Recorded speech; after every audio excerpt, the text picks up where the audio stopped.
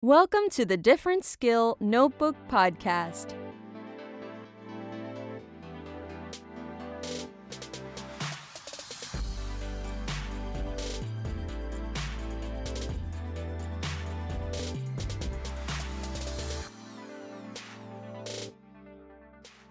The Different Skill Notebook is a tool for parents and educators to equip children and teens with the social, emotional, and independent skills needed to thrive in their life. The Different Skill Notebook is a result of the work of Dr. Sandra Savinelli and Anna Anselma at the Social Mind Center. They found that parents and educators cannot always identify the skills needed to overcome some of the barriers that the child is experiencing to learning and thriving.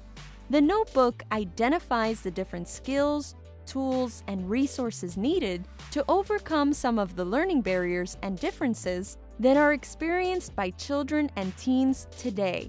These are different times, requiring different skills and tools.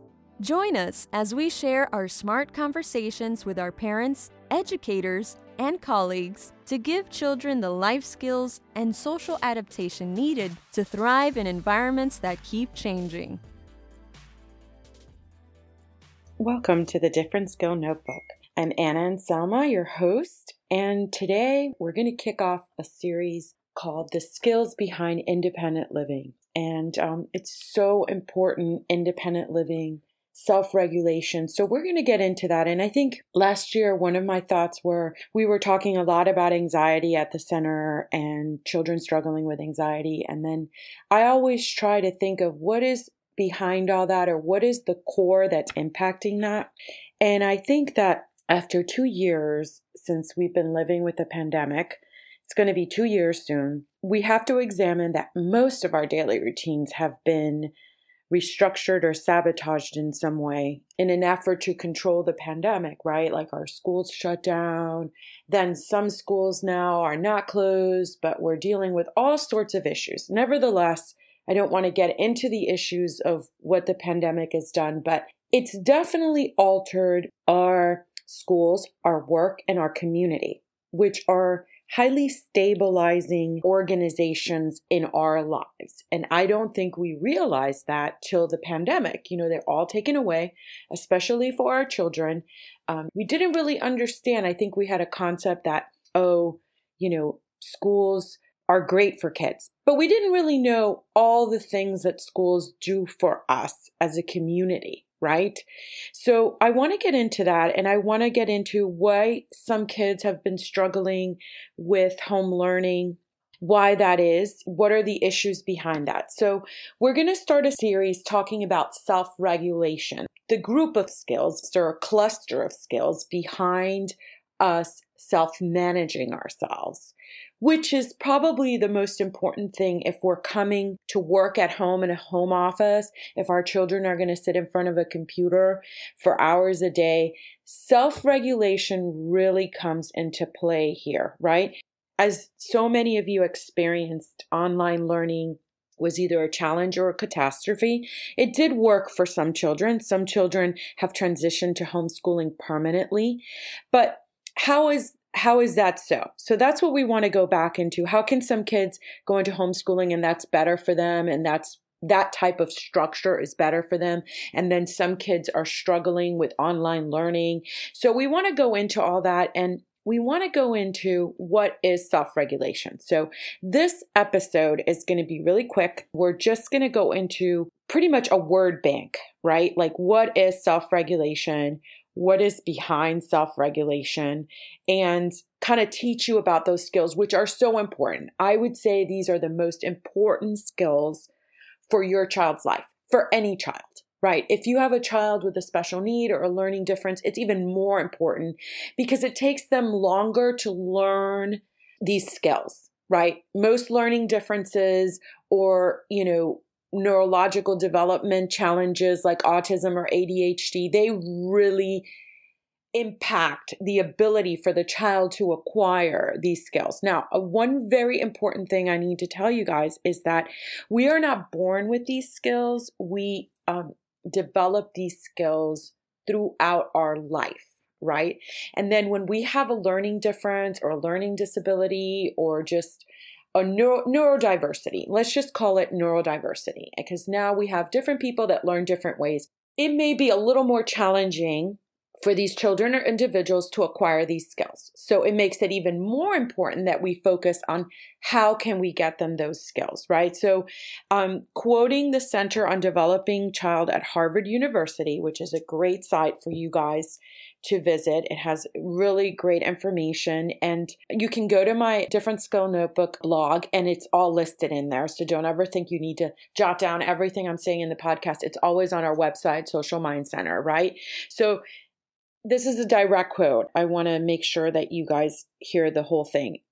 As essential as they are, they're referring to self-regulation and executive function skills, which are intertwined, right? As executive function skills result in self-regulation, right? So you need executive function skills, and there are a lot of skills. Everyone sometimes refers to executive function skills as one or two skills like organization, and it really isn't. It's like think of a big cluster of skills, right? It's kind of 9 to 10 skills that are under that category, right?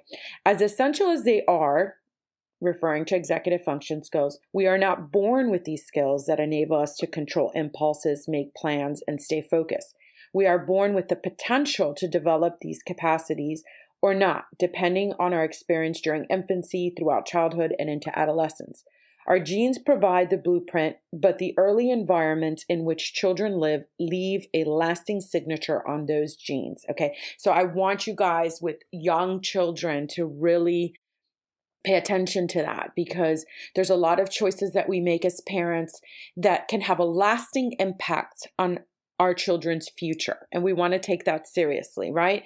So in this post, we're going to focus on identifying the skills that lead to self-regulation and self-management, right? And those are called executive functioning skills. And there are 3 categories under executive function skills. And from those 3 categories, all these other skills come up. So think of it as, I don't know, what comes to mind now is an octopus, right? The head is the brain, right? The brain. And then there's all these tentacles, right? And there are these 3 main tentacles, and it's working memory, cognitive flexibility, and impulse control. So it's working memory, cognitive flexibility, and impulse control. Those are 3 big skills that come from our brain manager. Different psychologists call it different things. There's all these great names. To me, the one that resounds the most with me is the dashboard of your car. Think of it as the dashboard of the car that just tells you, what your body temperature is. Are you mad? Are you sad? Are you angry?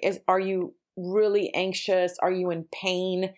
So that your brain can determine the right response for that feeling, emotion, or situation. And what happens is, for some of our brains, that dashboard isn't working correctly, so it isn't giving us the right information. Therefore, our response isn't on target to the situation, okay? We'll get more into that, but just know the behaviors that result from these skills working together effectively are self-regulation. Now, what does that mean? Okay, well, there are kids that have weaknesses in different areas, and it could be a weakness. What's the difference between a weakness and a diagnosis? Well, the difference is a weakness is something that is mild. Sometimes the child struggles with this, or the adult. When you get a diagnosis, it means that it's at a clinical level, meaning that it's a persistent thing, like it's a really big struggle for this child. For example, in working memory is what holds our phone numbers, right? If you're going to complete a multi-step direction without reminders, you need to hold some information. It's kind of like a mental post-it note, right? Your mind holds on to this information for that moment that you need it, right? You're reading a paragraph and you need to answer some questions. You need to remember what was in that paragraph to answer that questions, like in reading comprehension. For younger children, it's learning sight words. every day, all throughout school, it's remembering directions like, oh, put away your folders in your desk. And now we're going to get our math books out and we're going to go to page 25.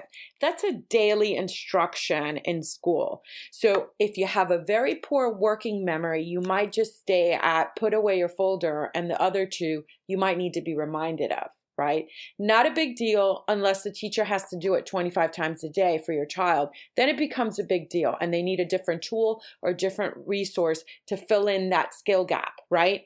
The next one is inhibitory impulse control, right? And I'm going to give you some of the skills that result from this. This gives you a better chance, but it's basically our ability to hold back, right? To hold back our distractions, our desires to get things done. Like, this is something that really impacts goal-driven behavior, right? That's what self-regulation is. It's goal-driven behavior, right?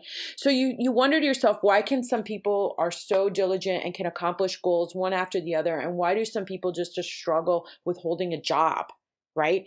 And impulse control can be part of that, right? And that's a very big factor in ADHD. Now, again, children with a diagnosis of ADHD, just like autism, they come in 1,000 million variables. Not every single child is the same. So a child can have ADHD and have impulse control issues, and some do not.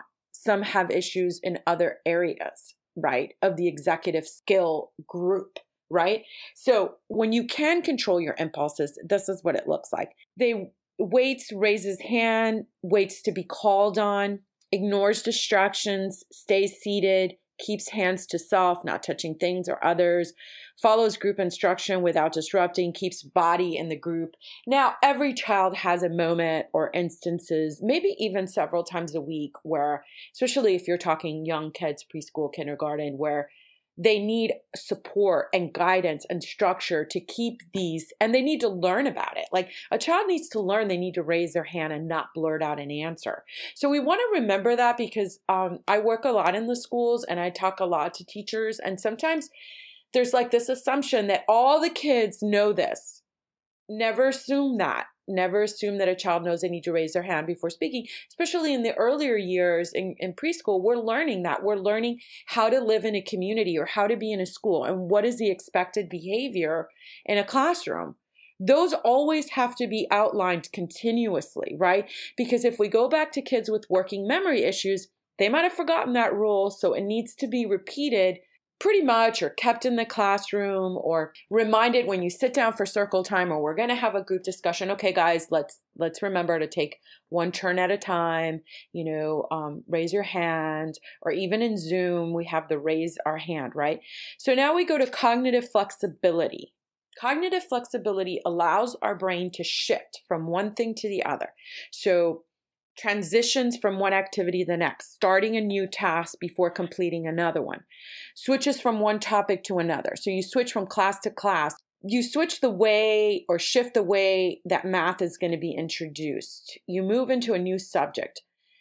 Kids with flexibility issues, cognitive flexibility issues, can be very rigid, can be very controlling. They want to control their environment because they're not able to flex that easily, right? They're not able to embrace change very well. And I think cognitive flexibility, we've been seeing all over the world, especially with COVID. We see that adults are extremely inflexible. They've not adjusted well to the rules of the pandemic or to what the requirements are to control the pandemic. Good or bad, whatever your opinion is, we see people losing it on TV all the time because they cannot flex. They cannot shift their mindset from this reality to the other. Now, this is an incredibly important skill. I would say working memory, impulse control are as well, but cognitive flexibility can be a barrier to learning because it's almost like some kids get stuck and they shut down when they get stuck, and there's no learning coming in. So the reason these skills are so important is because they can really be a barrier to learning, right? And what we want our kids to do is learn the most they can.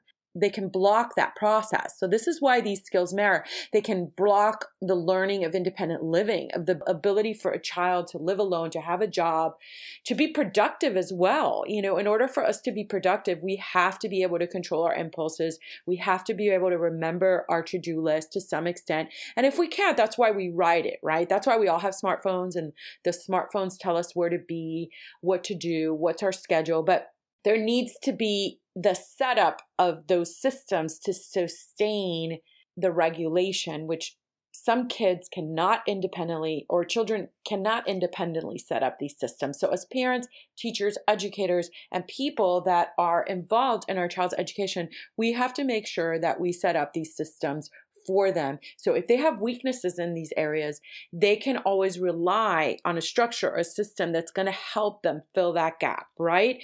So when you go to Different Skill Notebook at socialmindcenter.com, you're going to see a word bank. And in this word bank on this article, right, it's the first intro article to this group of skills that we're going to be discussing in the next couple of months.